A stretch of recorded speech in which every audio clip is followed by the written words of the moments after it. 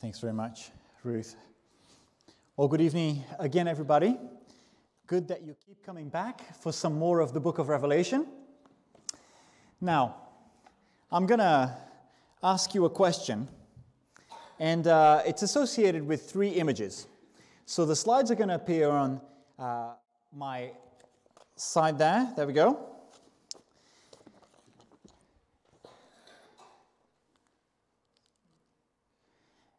And I want you to tell me, is it a foghorn? Is it a doormat? Or is it a whip that you associate with the following people? Okay? And you're going to show me with your hands up in the air. Okay. School teacher. Is it? Any hands for the whip? Is it the doormat? One teacher raises her hand. Is it the foghorn? People, you have to pick one of the three. There is no fourth. Okay, excellent. Okay, some of you, yeah? You have to have a really good shouting voice to be a teacher. That's controversial to say that, actually. A parent. Especially if you're a kid here this evening. Is it the foghorn for a parent? Some of you... Some of you, that's your life. Is it a doormat? You can walk all over them. No, but only a parent would think that. Is it the whip? Yeah, I think that's the winner. Okay. Now, a Christian. A Christian. You associate that with the whip? With the doormat? Huh. With the foghorn. Some of us here subscribing to the open air preaching. Hey, it's very good. Now, even though I do think that most of us would associate a Christian with the doormat, they turn the other cheek, they take it in the chin, why would anyone want to harm a Christian? Especially in the ancient world where they have zero power behind them. And yet, in Revelation chapter 6, that's what we find. People wanting to hurt or having killed Christians that are now before the throne of God, crying out to Him. What's potentially so offensive about being a Christian? Now, I think it's very interesting that different books I've read pointed this fact out, that we've gone in a trajectory, culturally, that landed us in a very unusual place here in the West. We used to be very acceptable. It was an acceptable thing to be a Christian. And then it went from being acceptable to being perhaps harmless or ignorant. It's sort of, well, you're a bit foolish because you believe in fairy tales and Santa, or just the same. And it's okay for you. You can just be in the corner there and believe that. It's fine. Don't force it on me. It's okay. And now we're in a new phase that these books are saying, and I believe it, that's been my experience in this culture. It's dangerous for you to be a Christian. It's dangerous to us and our children because of what you believe. It's going to harm us and our children. Back in the day, it used to be that Christians were called atheists in a syncretistic Roman Empire that preserved unity by saying, we conquered you, you believe whatever gods you want, we'll add it to the pantheon, and everyone is happy. And the Christians come along and say, actually, only our God is the true one. That's offensive. All of a sudden, Christians are called atheists because they don't believe in the gods, and that's not good. For us today, just as Paul says in Romans chapter 1, our beliefs, when they are held faithfully, are a reminder of the truths that, as Paul says in Romans 1, people are suppressing. And therefore, that irritates or threatens or annoys people who want God out of their worldview. And so as we come again to the book of Revelation and we see that there are martyrs in our picture tonight, in our scenes, we need to remind ourselves, actually, this book is still written to a church that was in trouble, that was persecuted and about to get it worse, and it's still bringing hope to them by showing them what's going on in heaven right now. That's what people want to know when they're suffering. Is there hope beyond this? Yes, there is. Because for us today, we recognize that there are lots of things in the world that, just like our ancient brothers and sisters, they couldn't change about the Roman Empire. So now there are things that we are not very kind of friendly to Christians, and we know we can't change them, and we know that certain things are going to get worse. So we need that same boost, that same hope for living out what's in verse 9, the Word of God, and maintaining the testimony of obedience before Him. So I'm going to tell you that we're called to be, just as the martyrs, under the altar. We're called to be before the throne in verse 10. And we are called to be the people who endure, but with certainty in verse 11. Read verse 9 with me as we begin with under the altar. When he opened the fifth seal, I saw under the altar the souls of those who had been slain because of the word of God and the testimony they had maintained. It was Winston Churchill who said that he had nothing to offer but blood, toil, tears, and sweat. What would it take for you to offer your blood? What would it take for you to offer your life? What cause? Maybe for your family? For a sibling? For a parent? For a promotion? For money? For a spouse? What would it take for you to sacrifice your reputation, put it in the line, risk everything, as these people in verse 9 did and still do around the world? I ask this because when this seal is broken and opened, we meet people who patiently endured, suffering for their faith until they were finally killed because they wanted to risk everything so that A, they could continue to know and enjoy God, and B, so that other people could do the same. They felt you could risk everything. And why did they suffer? Look at verse 9. It was because of the word of God. The word that, you remember chapter 1 in our first sermon? They probably didn't even get to read properly, but it was read aloud in their meetings, and they were blessed by obeying it. That word, the word that told them that the Caesar that they knew wasn't really the emperor, that Jesus was, and they should live like it. The word that they suffered for was the word that said, don't sacrifice to other gods and don't eat anything sacrificed to other gods, and therefore exclude yourself from certain jobs, maybe even from certain family members that will disown you. It was that word that they suffered for. But also it was the word that told them there is a greater treasure and security in the love of Christ than they ever could find anywhere else. And again, in verse 9 still, this wasn't just a word that they kind of, believed in as in an intellectual tick box exercise. I agree with it. It was a word that led them to live it out, to maintain a good testimony. I don't know if you know this, but while I was listening to a famous scholar called Don Carson, he was just tracing that word through, martyr. How you have this word in the Greek, martyreo, that just means to witness, to be a witness to testify to. And all of a sudden, because more and more Christians that want to testify end up dying, the two conflate, the two go together. For you to become a witness means you're probably going to be killed. Until today, when it takes a more light-hearted sense, which is, so-and-so is such a martyr, But before then, it was the word that led the church father Athanasius to write, isn't it a slight indication of the Savior's victory over death when boys and young girls who are in Christ look beyond this present life and train themselves to die? Back then, boys and girls, for you to be a Christian, you would be risking your life. And we have such flavors of that sacrifice in this passage. Look at it with me. How are they described, these martyrs? They are slain.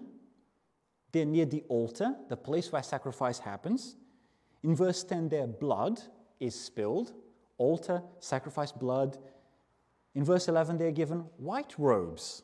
Again, Old Testament sacrificial language, because when you're impure or not in a good state before God, you've sinned, you offer a sacrifice and you're purified.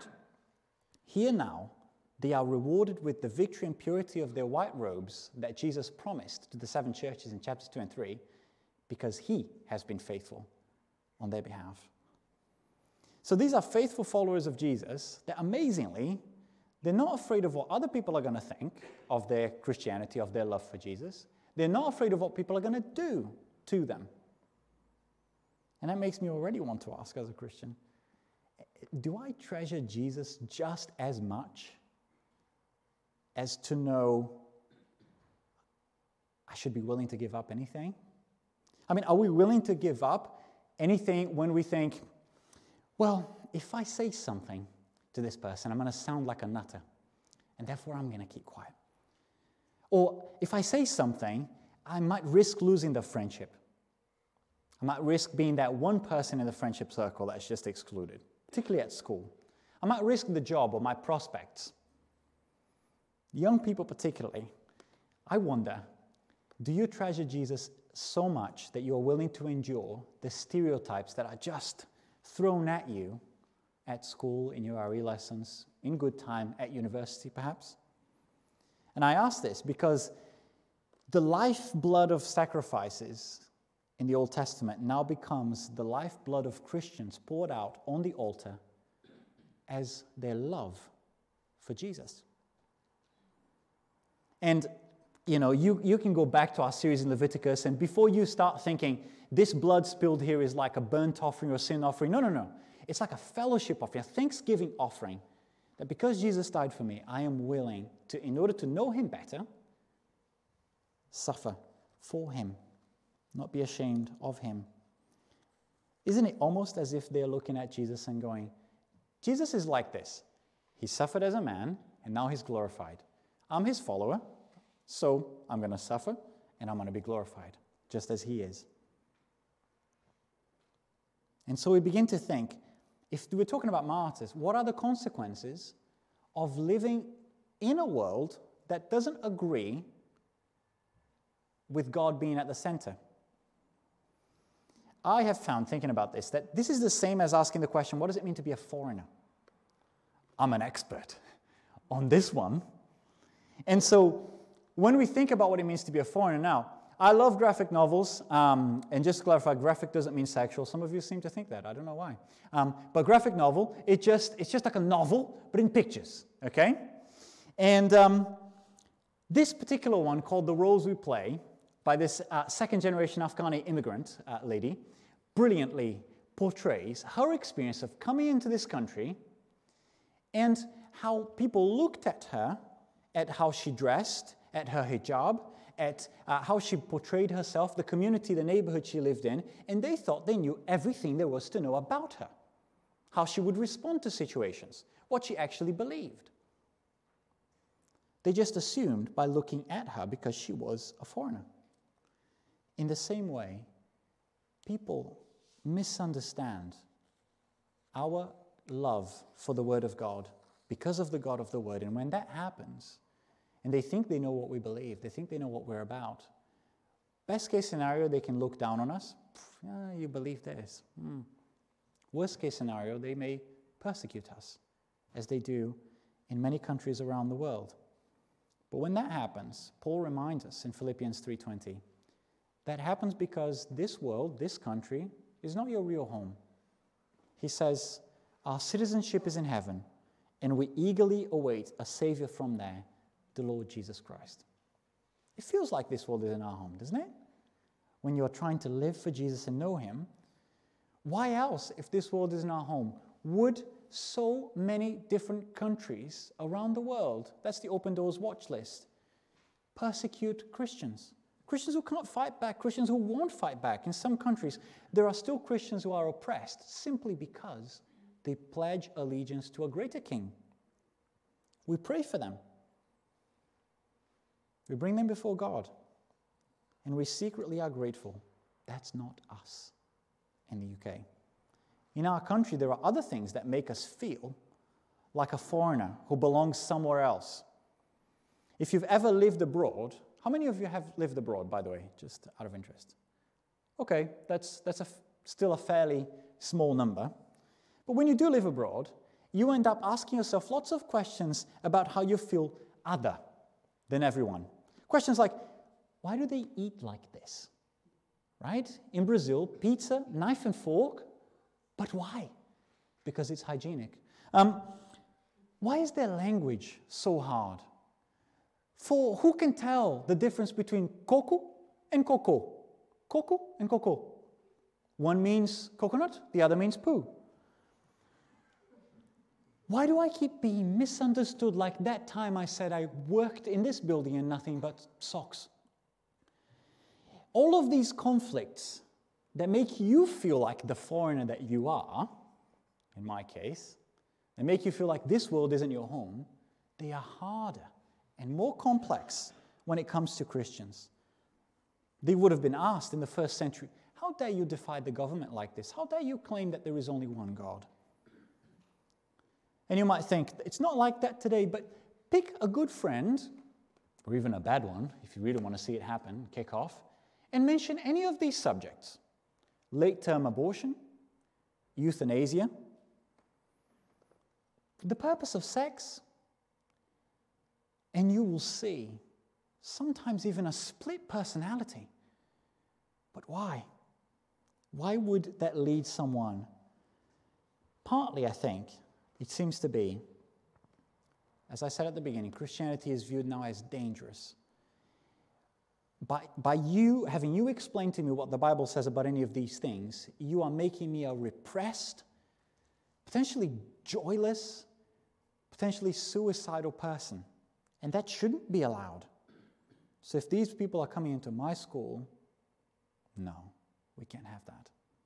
I've once had someone in an assembly complain against the Samaritans, Operation Christmas Child, because they mentioned God. And I'm like, that's bonkers. Why would someone want to hurt a Christian?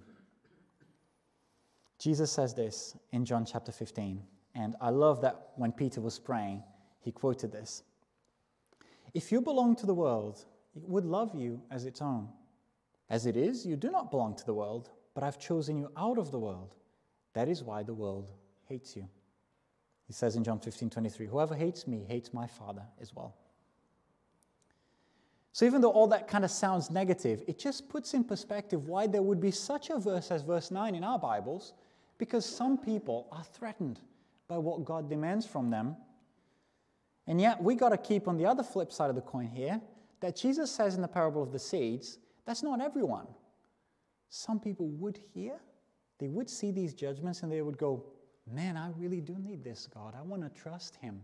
I want to see what he is like. That's what happened to me when I was 15. And I remember having written it in this battered old book when I had to explain to someone else, why just put yourself in the way of other people who are going to mock you and laugh at you? No one in your family believes like you do. Why would you do that? And I just remembered again that there's only one big reason why you might even potentially suffer or face difficulty and not let go of the hand of God. And that's if you think he is so much better, more gracious, more loving, more joyful than anything else that you've met. That's what I found when I was seeking attention, affection, and approval as a young man, when I was seeking it in alcohol as we drank in secret at a friend's house, when I was seeking it by smoking marijuana because one of my friends sold it, and I was just left empty-handed every step of the way until I spoke to the God who made me, and I felt his presence, and I felt he was with me. And every page of the Bible I read, the Holy Spirit authenticated it in my heart and said, believe that, that's true. How can I go back to the worried, anxious, insecure, eternally insecure person that I was? And so I'd rather be with him now and forever, whatever the cost, so help me the three-in-one God. So that's the martyrs of the fifth seal, which is a cool name for an order, under the altar, willing to die. But more quickly, we're also called to be under the altar, but before the throne. Verse 10, read it again with me. They called out in a loud voice, how long, sovereign Lord, holy and true, until you judge the inhabitants of the earth and avenge our blood? Show of hands here.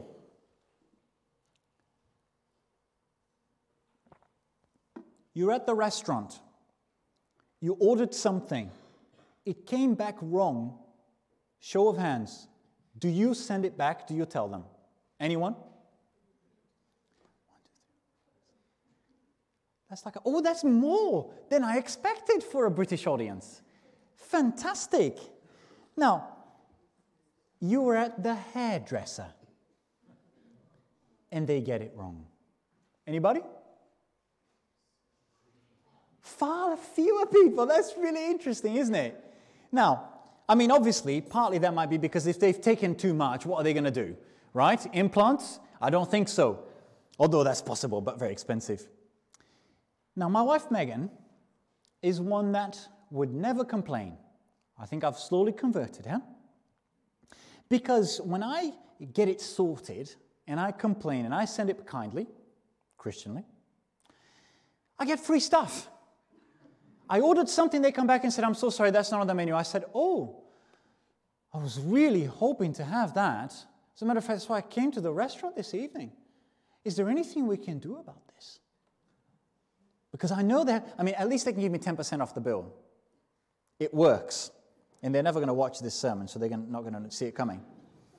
But I found, whenever I talk with people, it's all about how they see the character of the waitress, the waiter, the manager. Is it going to be received? Can I really say this? Here we have a God whose character so longs for justice that we know asking him to do what is just asking him to be himself. Or in other words, it's just asking him, let your kingdom come. These martyrs have direct access to God. They're not afraid to speak to him in a way that maybe you and I would go, who are you to say how long, O Lord? You can't do that. God is God. And yet he allows them to pull him up on his promise that he made, that he will judge. They have direct access to God. And on top of that, they have the confidence to complain. It sounds like complaining. I don't think it really is complaining, but they have the confidence to bring up a promise of God. Would you feel confident coming to any of the above to complain? If I said, kids, a scale from 0 to 10 here, how confident would you be when you bring a complaint to your parents? Just imagine. I'm not going to ask you for a show of hands. What about your teacher at school? What about a best friend? What about a spouse? What about those that you have that are above you in your workplace? Would you feel confident being able to bring something to them and know that they have the character to fulfill it? Here is a God who doesn't just offer eternal, blissful, joyful access to himself, but it's so intimate, you can ask, how long, O Lord? And you're not kicked out of heaven. That's true of you tonight when you face injustice, when you face suffering, and all you want to say to God is, how long? Well, clearly, he wouldn't hate you for it. He would allow you to speak to him. And I know that you might be sitting there and thinking, I was once in an RE lesson where someone thought it was a very contradictory thing for me to say, I'm a Christian, I believe in capital punishment, which I do. You can ask me about that later on. And you believe in turning the other cheek? And I'm like, I think the two go together. Let's talk about that. And equally, you might be thinking, turn the other cheek, but now you're asking God to avenge you? I don't think that's contradictory because they are asking the only being in the universe who's actually going to do what's just and right and who has all the facts all the time to do what is just. They're just asking God to be God. And so when they say how long, what does that tell you and I? At least two things. One, that it's okay to be outraged by injustice and to pray for God to do what is just. I don't think that the martyrs would have been sad if those who killed them repented and became part of God's family. They would have been overjoyed, no doubt. But they still long to see God do what is just. And that means that the second thing is they understand there can't be any rescue without judgment. I know that hell and eternal separation from God, that's a really hard teaching, and we're going to have to cover it when we come to the later chapters of Revelation. But I think that most of us who have a problem with hell find that when we dig a little bit more deeply, we find we have a problem with the concept of justice itself. If we have a problem with hell and eternal separation from God. Because if you believe that there's such a thing as crime and punishment, or depending on your jurisprudence, consequence at least, then it would be really weird to meet the being that's the most just in the universe and not understand that in order for him to rescue, he must punish those who are not in his rescue. So all of our desire for justice can be found properly fulfilled here. When we face injustice and we are frustrated by the way the world is, we look up and we see there is a just God who is going to right every wrong. There is a just God who has poured his wrath on Jesus so that he could also show us the fulfillment of our desire for justice in the mercy on Jesus. So God does one of two things in his judgment. Either he says, I see you have believed in Jesus, you are hidden in him. Come, faithful servant. Or, if you are not hidden in Jesus over here, you deserve to be judged and to be away from him. What will you choose? And so we finish thinking about how you can be before the throne. You can have access to God. He understands your cry at injustice. He listens. He promises to right every wrong. But lastly, you are called as a Christian to endure with certainty. Let's read verse 11 again. Then each of them was given a white robe, and they were told to wait a little longer until the full number of their fellow servants, their brothers and sisters, were killed just as they had been. So this scene with the martyrs now turns into a bit of a waiting room where they have to wait patiently until God says, my plan has reached the point where I'm going to do what you're asking me to do. Now, I didn't know how to kind of connect that idea with you today, so I had to call Brazil. I called my brother because I was thinking, you know what? When it comes to waiting, I really do think we're experts. We are trained at every step in the Brazilian life in order to wait. Because even when you go to the doctor and you have an appointment booked, thou shalt wait at least half an hour. Because an appointment means nothing. And so I'm going to give you the strategy for successful waiting. You ready? If you're taking some notes. If you are particularly going to deal with a civil servant in Brazil, you need to develop slowly the ability to butter them up, to massage the ego. Okay, I'm not saying this is true of this country. If you're a civil servant here this evening, please don't feel judged. You are loved and accepted. But you need to be able to say, is it Friday? Well, then tell them, oh, man, Friday you must be shattered. Oh, you don't get paid enough, do you? Man, look at this queue. How are you ever going to get through? Butter them up, butter them up. You do a great job. Fantastic.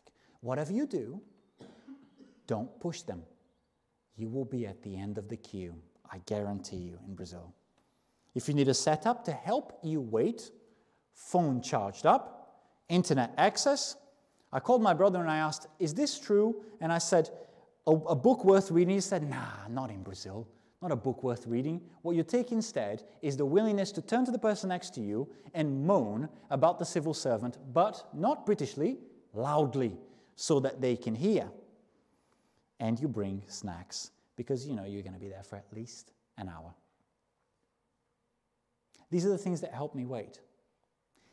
I wonder, what is it here that what are the things that help the martyrs wait contentedly for their request to be listened to, for God's timing? Because I think whatever helps them wait is going to help you and I, when we are frustrated with God's timing, to wait as well. Keep staring at your Bible as I mention some of these things. How are they described? They are slain. They can wait because they've lived faithful lives by the power of God.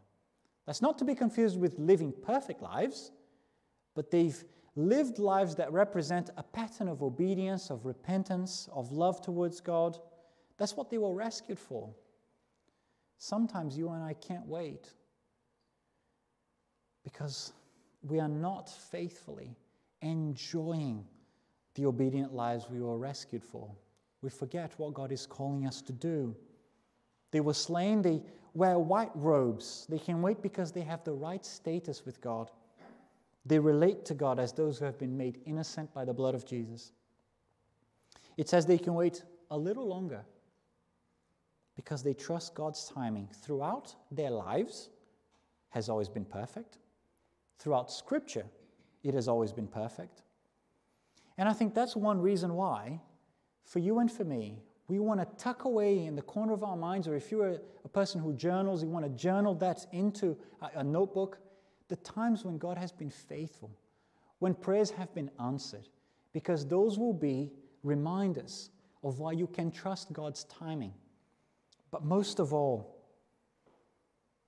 a little longer, because God's plan is bigger than you and me in this tiny little speck of the earth right now. God's plan is bigger than that.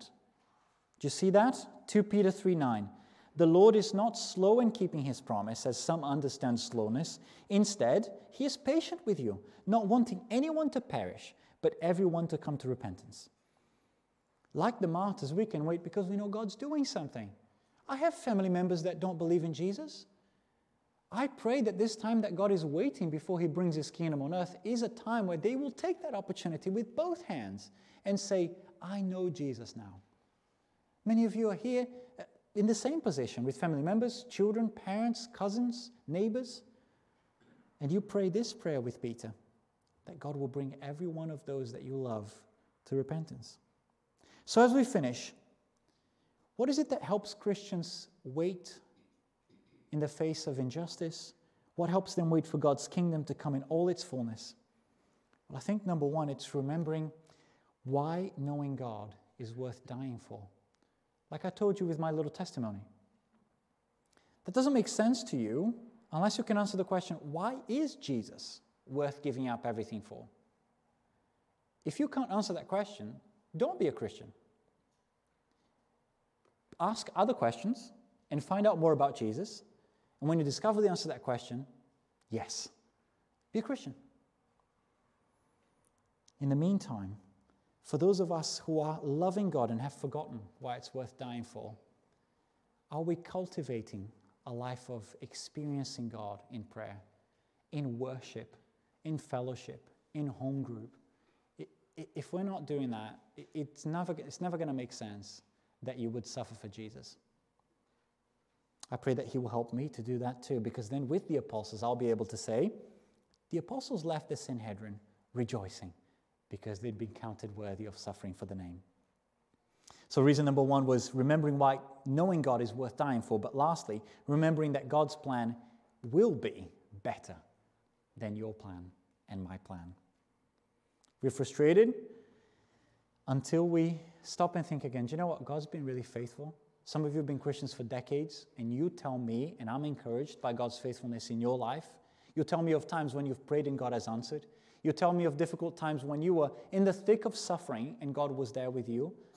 That helps me as a Christian to go, all right, it's hard to wait now. It's hard to hear a no. It's hard to hear this isn't happening, but God is with me.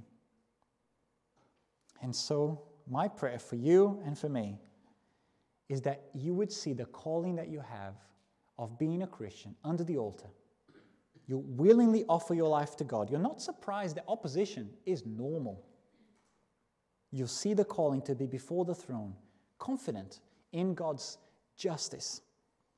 And you're able to endure what God ordains with certainty, because you see here these martyrs, they finished the race. They can wait. They're in the presence of God. We live our lives with the same certainty. Let's pray together as we finish.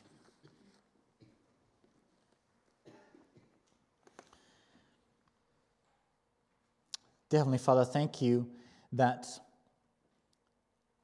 it's really encouraging to see that there are these people in the heavens right now that even though they were killed for their faith, they trust you, they know you, they're satisfied in your presence.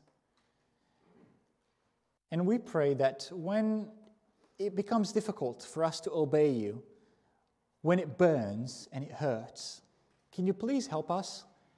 Can you please help our children here this evening and young people to continue with you so strongly that they would be able to answer the question, why is it worth giving up friends, family, money, anything for Jesus? May they be able to answer that question. May all of us here this evening confidently, because knowing you is better. In Jesus' name we thank you. Amen.